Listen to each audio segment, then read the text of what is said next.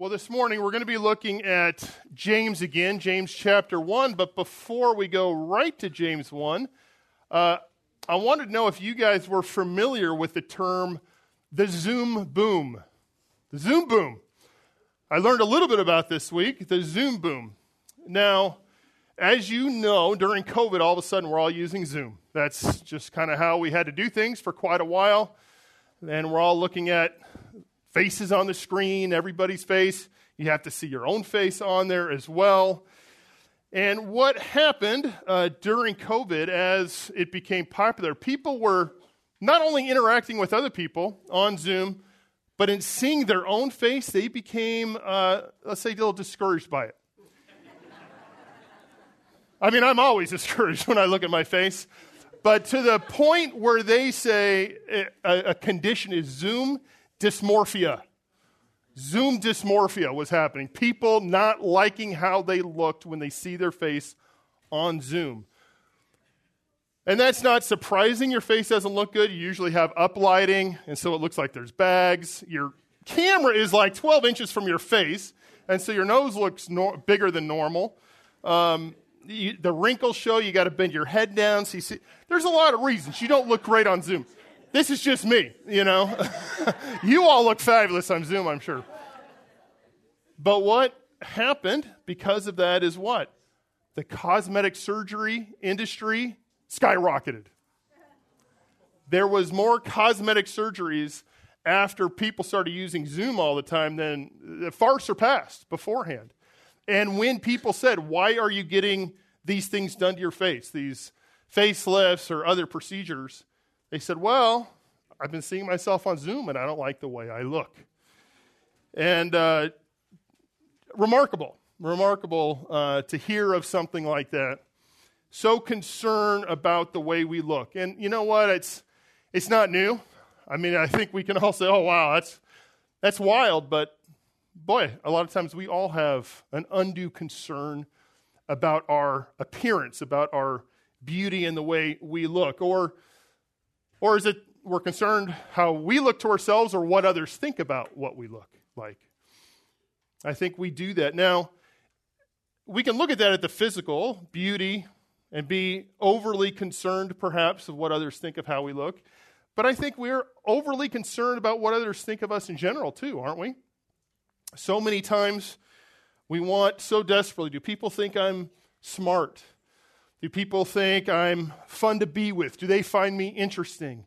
Do people really think I'm good at what I do? And we have this obsession. At times, we can have an obsession. What do people think about me? And I think that pervades all of our society. And it's in our hearts too in the church, and I think we have to fight against that. Now, in the church, we add another element to that.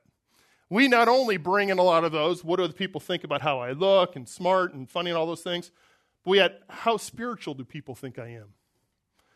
How do they others see me as, you know, a really spiritual, a very strong Christian? What is others' perception of me? How highly do I rate in the eyes of other people?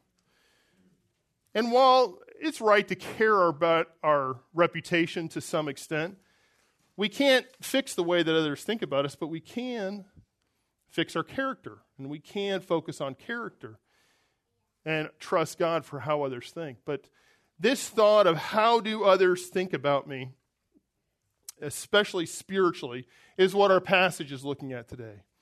People who want to think themselves religious and want others to think of themselves as religious. But true religion, and we could say true Christianity, is not just the externals. It's not the outward manifestations of religion. It's character. It's your heart. It's what God has done on the inside of you. And that is what James points to today. The necessity of true change inside of us. And while the outward exercises of religion, going to church, serving in ministry, participating in prayer meetings, these things, it's not that they're unimportant, but if they're devoid of a truly transformed life, then they're worthless and they're meaningless. And that's what James tells us today. Well, we've been looking, as you know, James chapter 1, working through the first chapter, our last 2 verses here of chapter 1, and the different marks of genuine faith. And after the greeting, we saw that genuine faith considers trials as joy, and now we're in the section, genuine faith receives the word. And we'll walk through kind of where we've been. So there's, in this section, 5 ways that every genuine believer should receive the word. And we've already looked at 4 of them in the previous verses. So up till now, we've done verses 19 to 25. And let's review this real quickly before we look at 26 to 27, just so we have our context. James writes, and you can read along in your own copy of God's word there. This you know, my beloved brethren, but everyone must be quick to hear, slow to speak, and slow to anger. For the anger of man does not achieve the righteousness of God. Therefore, putting aside all filthiness and all that remains of wickedness, in humility receive the word implanted, which is able to save your souls. But prove yourselves to be doers of the word and not merely hearers who delude themselves. For if anyone is a hearer of the word and not a doer, he is like a man who looks at his natural face in a mirror, and once he has looked at himself and gone away, he has immediately forgotten what kind of person he was. But one who looks intently at the perfect law, the law of liberty, and abides by it, not having become a forgetful hearer, but an effectual doer, this man will be blessed in what he does. So in these verses here, what we have seen is ways that we must receive the word. This is all about the word. We see the term, the word or the law, repeated many times. And the first thing we saw in how genuine faith receives the word, we saw that genuine faith receives the word eagerly. We're quick to hear, slow to speak. We want to receive the word, and that should be true of all of us, wanting more of God's word.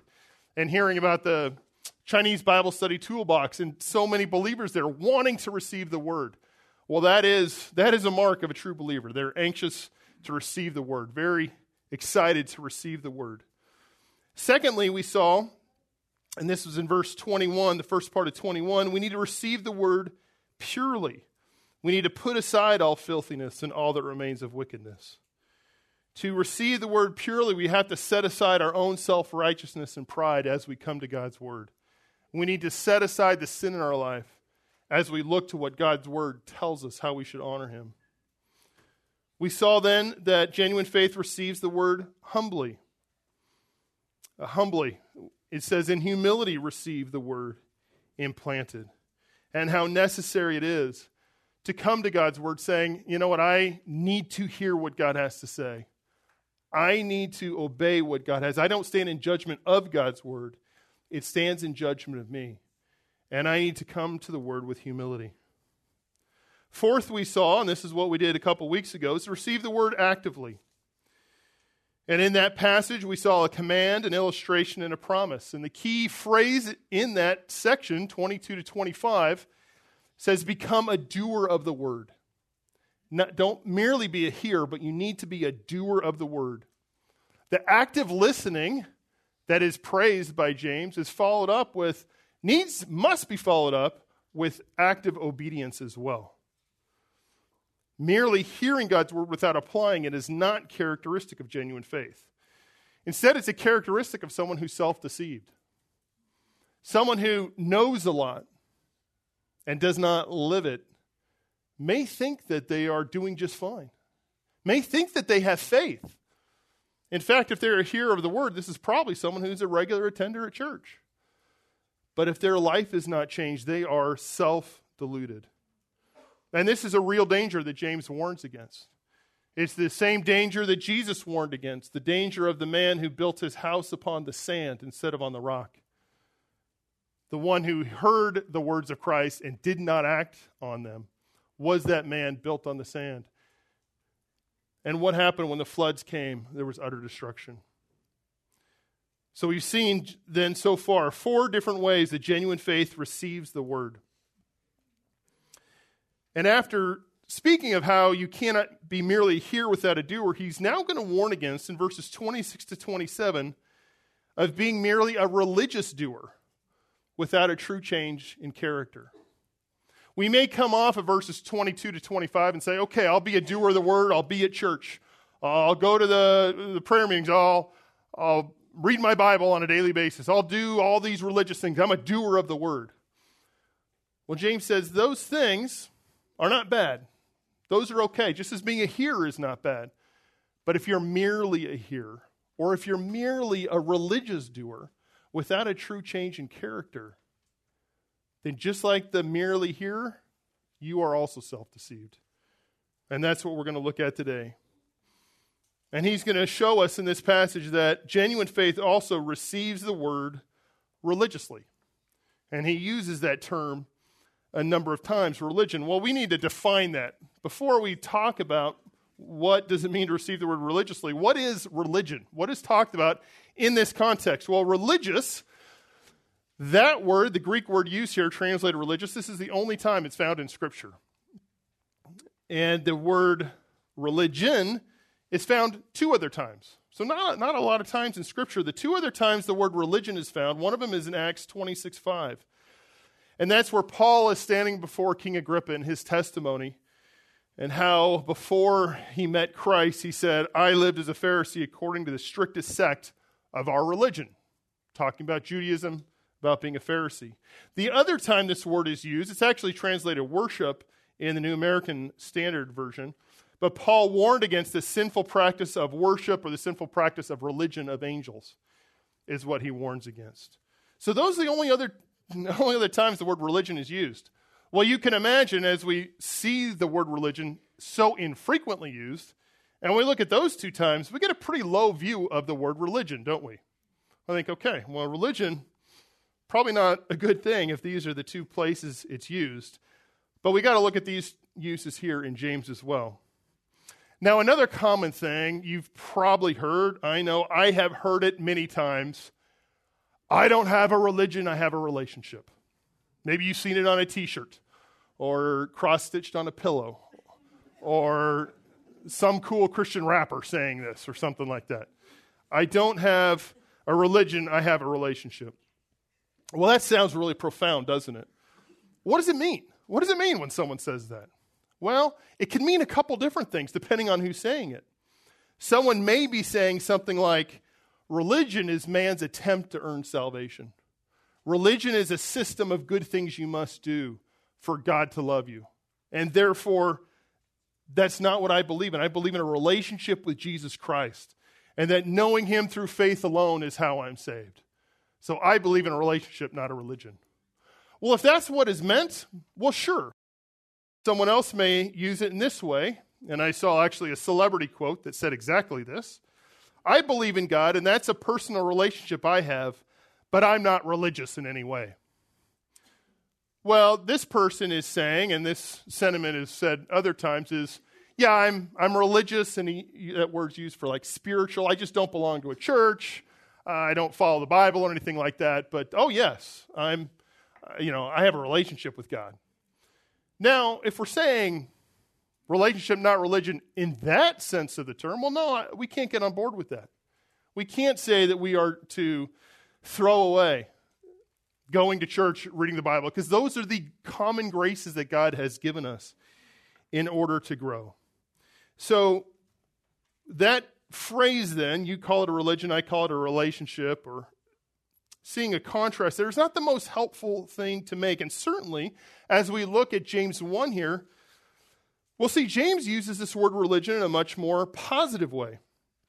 And let's look at it here in verses 26 to 27. How does he use the word religion or religious? James writes, verse 26, if anyone thinks himself to be religious and yet does not bridle his tongue but deceives his own heart, this man's religion is worthless.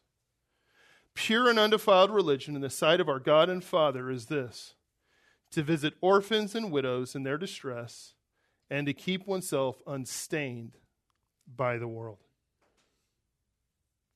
So James speaks of if we think we are religious and what is pure and undefiled religion in the sight of God.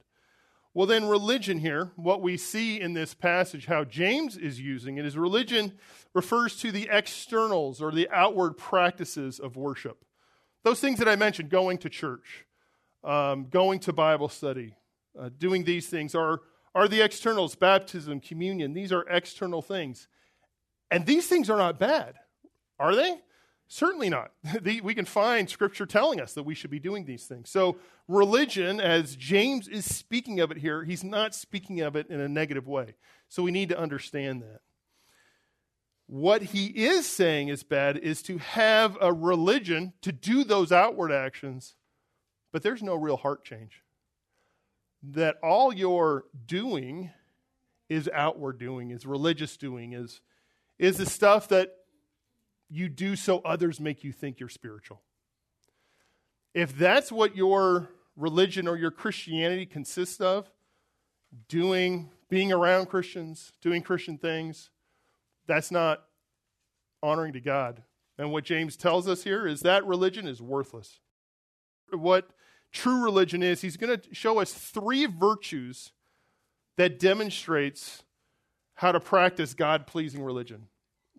We're going to see 3 virtues that a true Christian will have in his life to show that it's not just the outward, not just a concern of what others think how religious we are, but that there's true change in our life. So these 3 virtues of a true believer that we're going to see in these 2 verses here are these. A true believer, in verse 26, controls the tongue. Second, we'll see that a true believer cares for the distressed.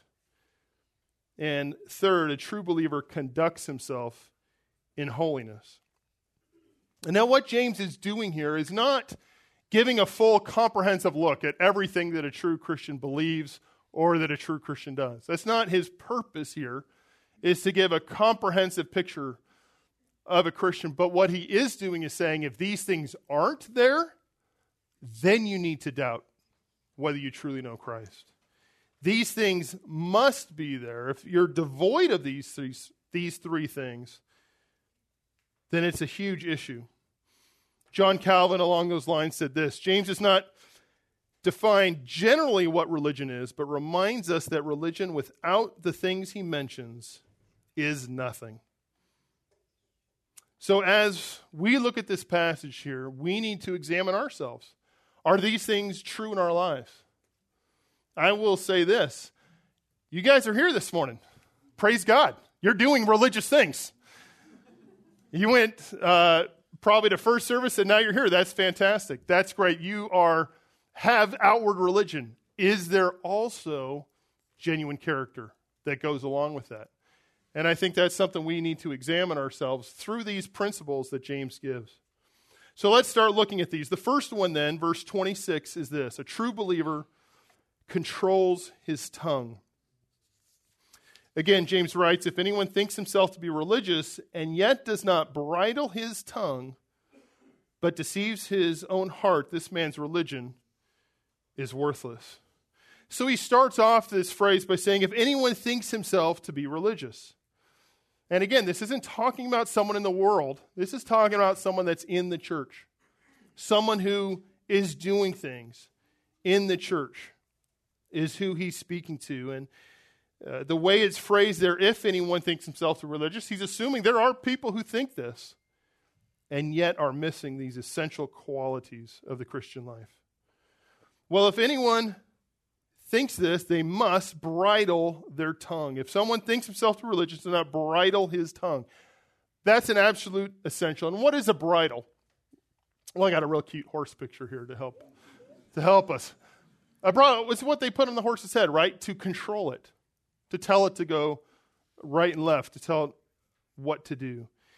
And that is exactly what he's pointing to, is that just as a horse is kept in check through a bridle, so the mouth must be kept in check by a true believer.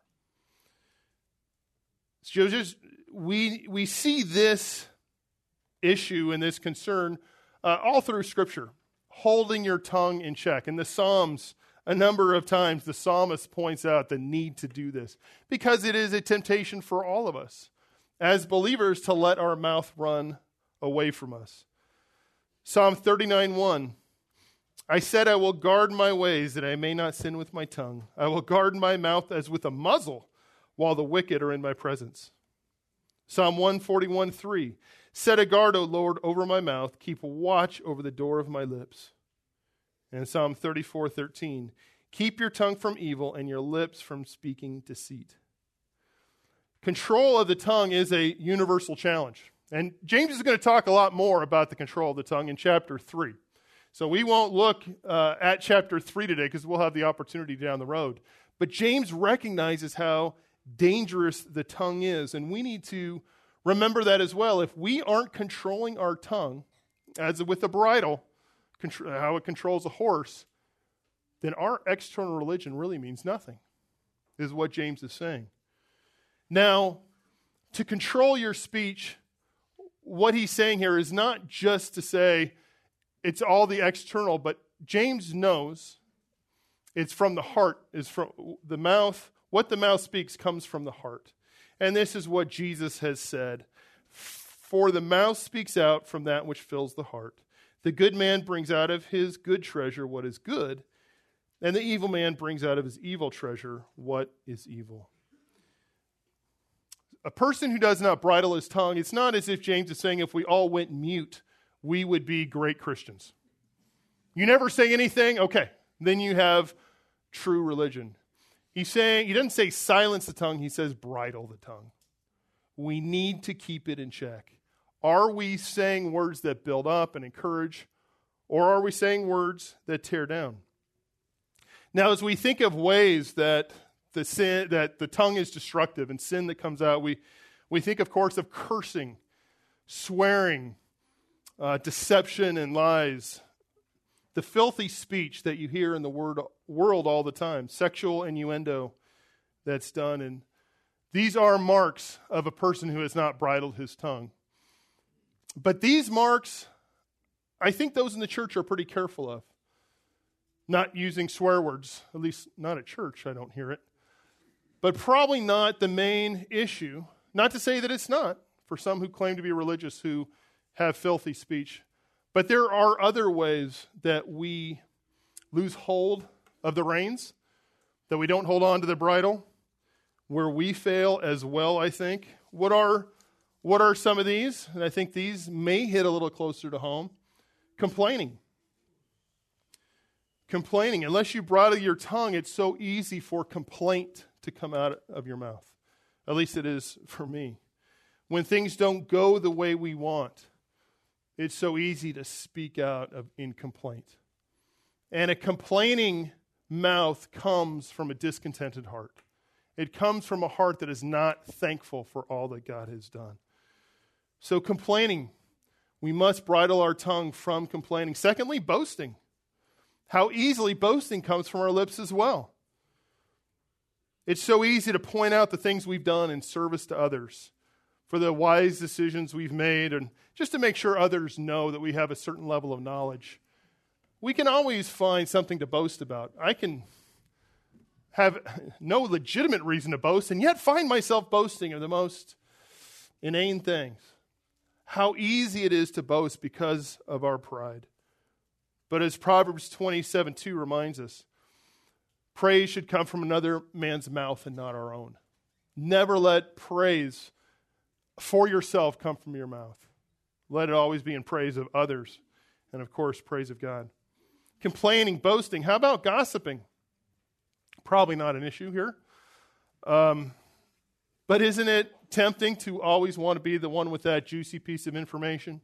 To be in the know and share things that are really none of your business? Gossip is one of those, as Jerry Bridges might call, respectable sins. It's something that we might do and not feel bad about it. But it is dishonoring to God. And if our life is characterized by gossip, then we got a question. Do we have the genuine faith, genuine religion that James speaks of? Judging and criticizing others. How often are we doing this? Pointing out other people's faults, which is so great because it makes you look better in comparison, doesn't it? It's so tempting to be doing that. And yet we need to bridle our tongues. When we are doing that, we must recognize that's coming from a heart of pride. And we need to repent of that pride in our hearts. Slandering. And that's another In a sense, that's a perfect combination there of gossip and criticism. Here you get all the wonders of criticism, and you can throw gossip in as well, all in one package. To say negative things about others so they're not around. If they're around, they might correct you with facts and things like that. But when they're not around, hey. But God hates a slander. No unwholesome word proceed from your mouth, but only such a word as is good for edification, according to the need of the moment, that it may give grace to those who hear. Now, this list is challenging, isn't it? This is difficult. We must, though, bridle our tongue. We must control our tongue, have that self-control. And the place to do battle, first and foremost, again, is the heart. Am I humble? Am I thankful? Am I loving others? If we do the battle there, then the words that come out will be honoring to God. Well, James says we must bridle our tongues, and he says if he does not bridle his tongue, but deceives his own heart. So here we see that a person who does not control his tongue is only deceiving himself. And the word deceive means to cheat or to trick. And it's different from the word that's used earlier up in verse 22 to talk about the self-deluded person. This is actually a different Greek word that's used here. And this one has more the idea of having a faulty evaluation of something. And this is where we tell ourselves, hey, this is how it is, but it's really not that way. And if we continue on calling ourselves religious but not bridling a tongue, that we are deceiving ourselves. And it's, again, easy to give ourselves a pass and find justification for it. Because, hey, you're a member of Grace Church and you need to share this, or you're a seminary student and it's ministry, or you're a pastor and so it's okay to criticize others. It applies just as much to every one of us. And certainly one that I've had to do some hard evaluation as well. So bridle our tongues. A true believer will bridle their tongue. Secondly, a true believer cares for the distressed. After showing us what is worthless religion in verse 26, a man who doesn't bridle his tongue, his religion is worthless. Now James contrasts that with pure and undefiled religion in the sight of God. So here we see James is saying religion is a good thing. The externals are a good thing if it's combined with character. And he's going to look at two specific things in this verse 27. And one is caring for the distressed, and the second is seeking holiness.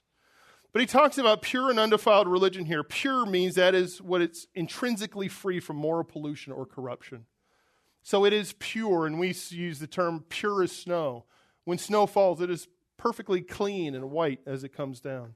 He combines that with the term undefiled, and undefiled means unpolluted, not stained in any way by moral evil. And so you could see how these two go together. It's a religion that is perfectly clean and also unstained. It starts clean and it stays clean. This is what is pure religion before the sight of God. And really, isn't that what matters? Not what do other people think, but what is the religion that God is pleased by? What is the religion that God wants from us? What should be true? And he mentions here to visit orphans and widows in their distress. Now, we could say to visit, well, great, I'll just swing by and visit and be gone. That's not what visit means here. And I think we know that. Visit means to help in some way, to come to someone's aid when they're in distress. And in the ancient times, the two most needy classes of people was the orphan and the widow. And the Old Testament is replete with references about orphans and widows and the care that they should receive. We see that God has a special care for orphans and widows. Deuteronomy 10:18, speaking of God, says he executes justice for the orphan and the widow and shows his love for the alien by giving him food and clothing. Psalm 68:5, a father of the fatherless and a judge for the widows is God in his holy habitation. Our God cares for the orphan and the widow. And in Psalm 68:5 there, I think it's interesting that he calls himself a father of the fatherless. And as we look at this passage in James, verse 27, it's saying, what is pure and undefiled religion in the sight of God and our Father? Is to care for orphans and widows. We're reminded, even in this verse, that God is our Father and of his care for the orphan. We also see in the Old Testament those who are God's people are to care for the orphan and the widow. Isaiah 1:17 speaks of this, and I think that the whole section in Isaiah there parallels our passage in James. So let me read, and if you have your Bibles, you can open them. Verse 11, Psalm 1, verse 11 through 17, where the Lord is rebuking Israel. And he says, "What are your multiplied sacrifices to me, says the Lord? I have had enough of burnt offerings of rams and the fat of fed cattle. And I take no pleasure in the blood of bulls, lambs, or goats. When you come to appear before me, who requires of you this trampling of my courts? Bring your worthless offerings no longer. Incense is an abomination to me. New moon and Sabbath, the calling of assemblies. I cannot endure iniquity and the solemn assembly. I hate your new moon festivals and your appointed feasts. They have become a burden to me. I am weary of bearing them. So when you spread out your hands in prayer, I will hide my eyes from you. Yes, even though you multiply prayers, I will not listen. Your hands are covered with blood." Here he's saying, God is saying, Israel, do not bring your sacrifice, do not bring your religion to me. And why is that? It's because they haven't done what it said in verses 16 to 17. Wash yourselves, make yourselves clean. Remove the evil of your deeds from my sight. Cease to do evil, learn to do good. Seek justice, reprove the ruthless, defend the orphan, and plead for the widow. These were the types of ministries, the types of acts that every Israelite were to do, were to care for the orphan and the widow. This is God's heart towards the needy, and it should be his people's heart as well. And when the wicked leaders of Israel failed to care for the orphan and the widow, God brought judgment upon them. They have treated father and mother lightly within you. The alien they have oppressed in your midst, and the fatherless and the widow they have wronged in you. Our God has compassion on those in need. Our God cares for those who are destitute, for those who can't repay. That should then mark his children as well, shouldn't it? We should be like God in this very same way. Now, it's easy to be generous to our friends, especially friends who you have fun with, friends you know who can do something back for you at a later time. That's an easy thing, and you know what? The world does that. Do we help those? Do you help those who cannot repay? To those who are genuinely needy? And in this verse, talks about the orphan and the widow. And I think in our society we can include those for sure. But the list can be added. It's not only those. We can look at perhaps someone who is disabled. Are we helping those people? Are we helping the poor, the immigrant? Who are we helping those who are in need? We can very easily just stay in our externals of religion without caring for the world. And we always got to check, am I doing that? Evaluate your own life. How have you been helping the needy? Someone who can't repay. Maybe someone who's sick. Maybe someone who is grieving in some way. Maybe someone who has no food or in some way has a need. Now, it's going to cost you. It's going to cost your time for sure. It may even cost you your money. But this is what true Christians do. They help those and they care for those. Now, as you know, in missions, which I'm involved in, a lot of talk is made about, okay, is this what missions is about? Are we to go to the world and help those who have needs, to dig wells, to help in poverty in places, to help bring justice in other countries? Are missionaries sent to meet the needs of those in distress? Or is missions to bring the gospel to the world? Well, I think as we look at this and we look at this passage, we're not talking about missions in this passage. We're talking about the responsibility of every single Christian. And it would be easy to say, you know what, missionaries should do that. They should go help needy people. But that's easy to pass the burden off to them. That's every single one of us what we all should be doing. The mission of the church, what God has sent believers out as missionaries to do, is to proclaim the gospel, to plant and strengthen healthy churches. And in those churches should be Christians who are meeting the needs around them. Just as we should be meeting the needs of those around us right here. So it's not the mission of the church to meet the needs of the poor, the orphan, the widow. It's the mission of every single Christian. It's the mission individually of us to be caring for people. And we can't lament that maybe it's not being done by an organization, but how are you personally, those in your life, those in our group, are we meeting those needs?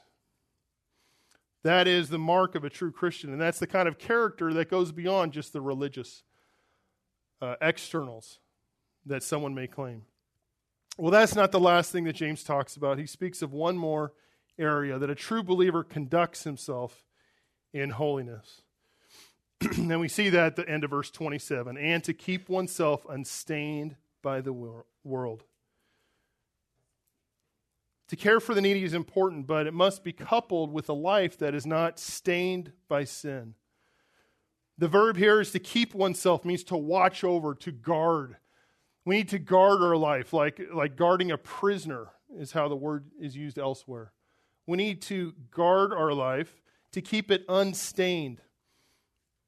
And the idea there is spotless, pure, without fault. And it's not a statement about ritual cleanliness, but about person's character again. Well, what does it mean, though, to keep oneself unstained by the world? The word used here is cosmos, and as it is frequently in Scripture, it's not referring to the planet, so to speak, but it's referring to fallen mankind and ungodly values and philosophies of the world around us. We need to be unstained by the sinfulness in the world, is what James is pointing to and what we see elsewhere. Now, how do we do this? How do we keep ourselves unstained by the world? What does this look like practically? Say, okay, I keep myself unstained by the world. What does that mean?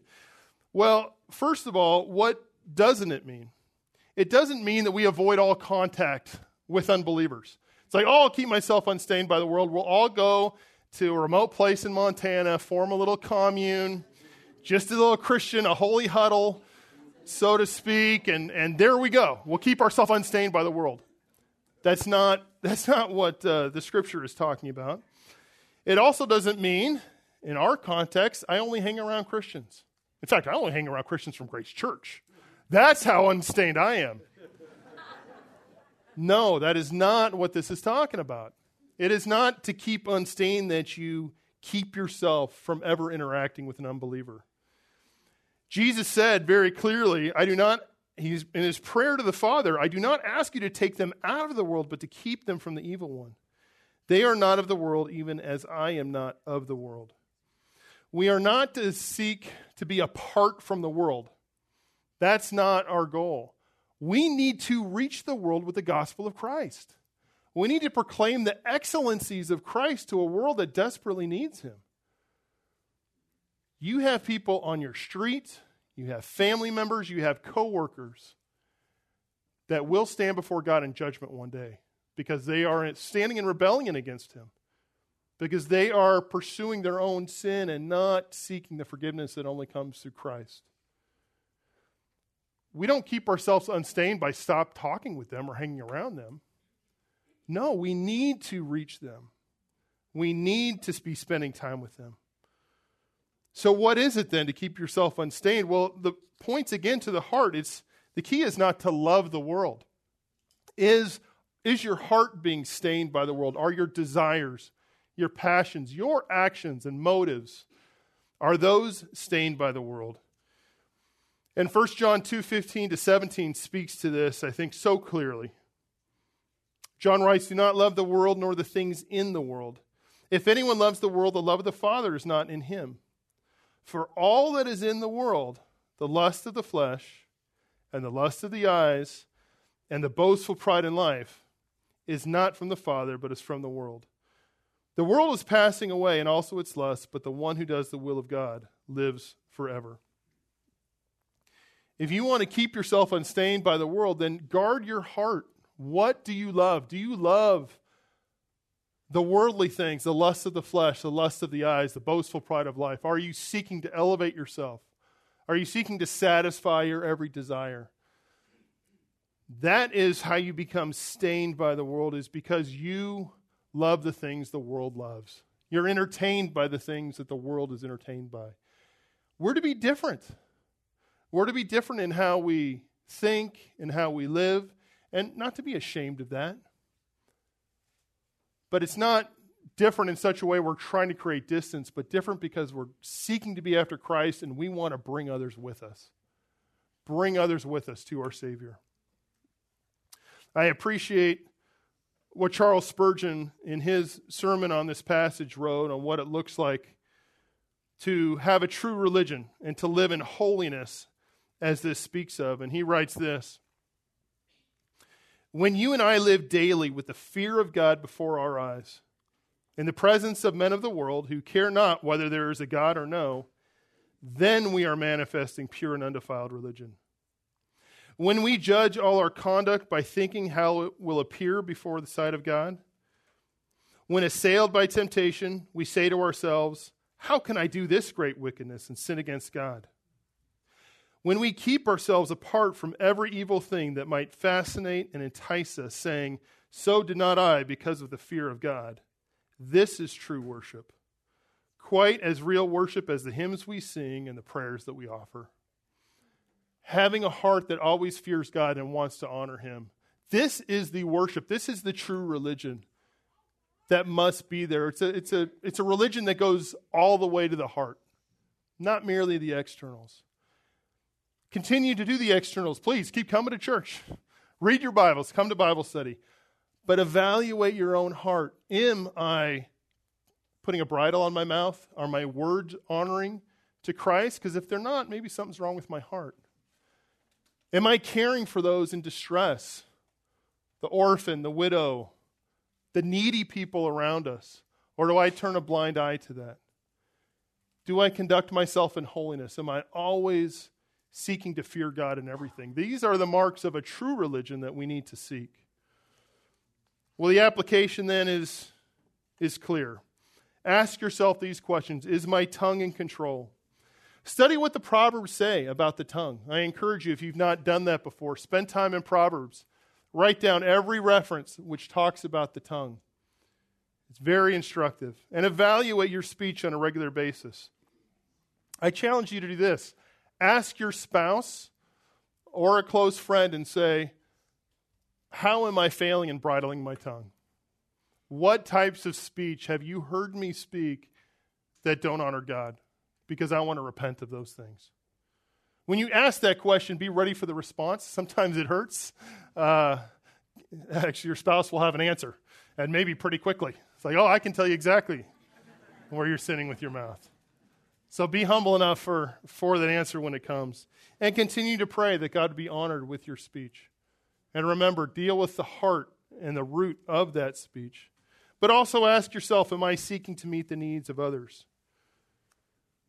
Galatians 6:10 reminds us, so while we have opportunity, let us do good to all people, and especially to those who are of the household of faith. What can you do to make structural changes in your life so that you are more faithfully caring for the needy? And that doesn't just mean, well, okay, I'll write a check each month to this organization. But personally, are you reaching out to people? There are needs here at this church. There's the homebound list is one place to look. There are other people in our group that are suffering from sickness and need help. People who can't pay you back. But that's the point. What can you do for them? And thirdly, ask yourself, do I live as in the world but not of it? Does your life look different than the world around you? Are you indistinguishable from those around you? Are you entertained by the same things? Or is your heart different? Do you live with the fear of God always before your eyes? You're not to remove yourself from the world, but to live in the world, pointing them to a Savior, to look different as you're in the world, so that you can point them to the one that can change their lives as well. This is true religion that is pointed to here, and something we always need to strive for and always need to evaluate our own hearts in, because it's so easy to fall short. But thanks be to God, He forgives, and He can change us if we simply humble ourselves and repent before Him. Well, let's pray together. Lord, we thank you for these words from James, from your word. These are your words. These are from the Holy Spirit, who had these words put on paper. And Lord, this is what you look for. This is what is pure and undefiled in your sight. And yet, how easy it is to see our own failings in these areas. Lord, I do pray if there's anyone here that their whole lives are marked by an emptiness or failing in all these areas, that they would evaluate whether they even know you, have come to love you, and have been washed by the blood of Christ. And Lord, for those who do know you but find themselves failing in any one of these or many of them, may we each be quick to repent, Lord, to put off the filthiness, all that remains of wickedness, and that we would put on the right living that you would have us, Lord, that you may receive the glory in our lives, that we might be a light to the world. We pray this in the name of Christ. Amen.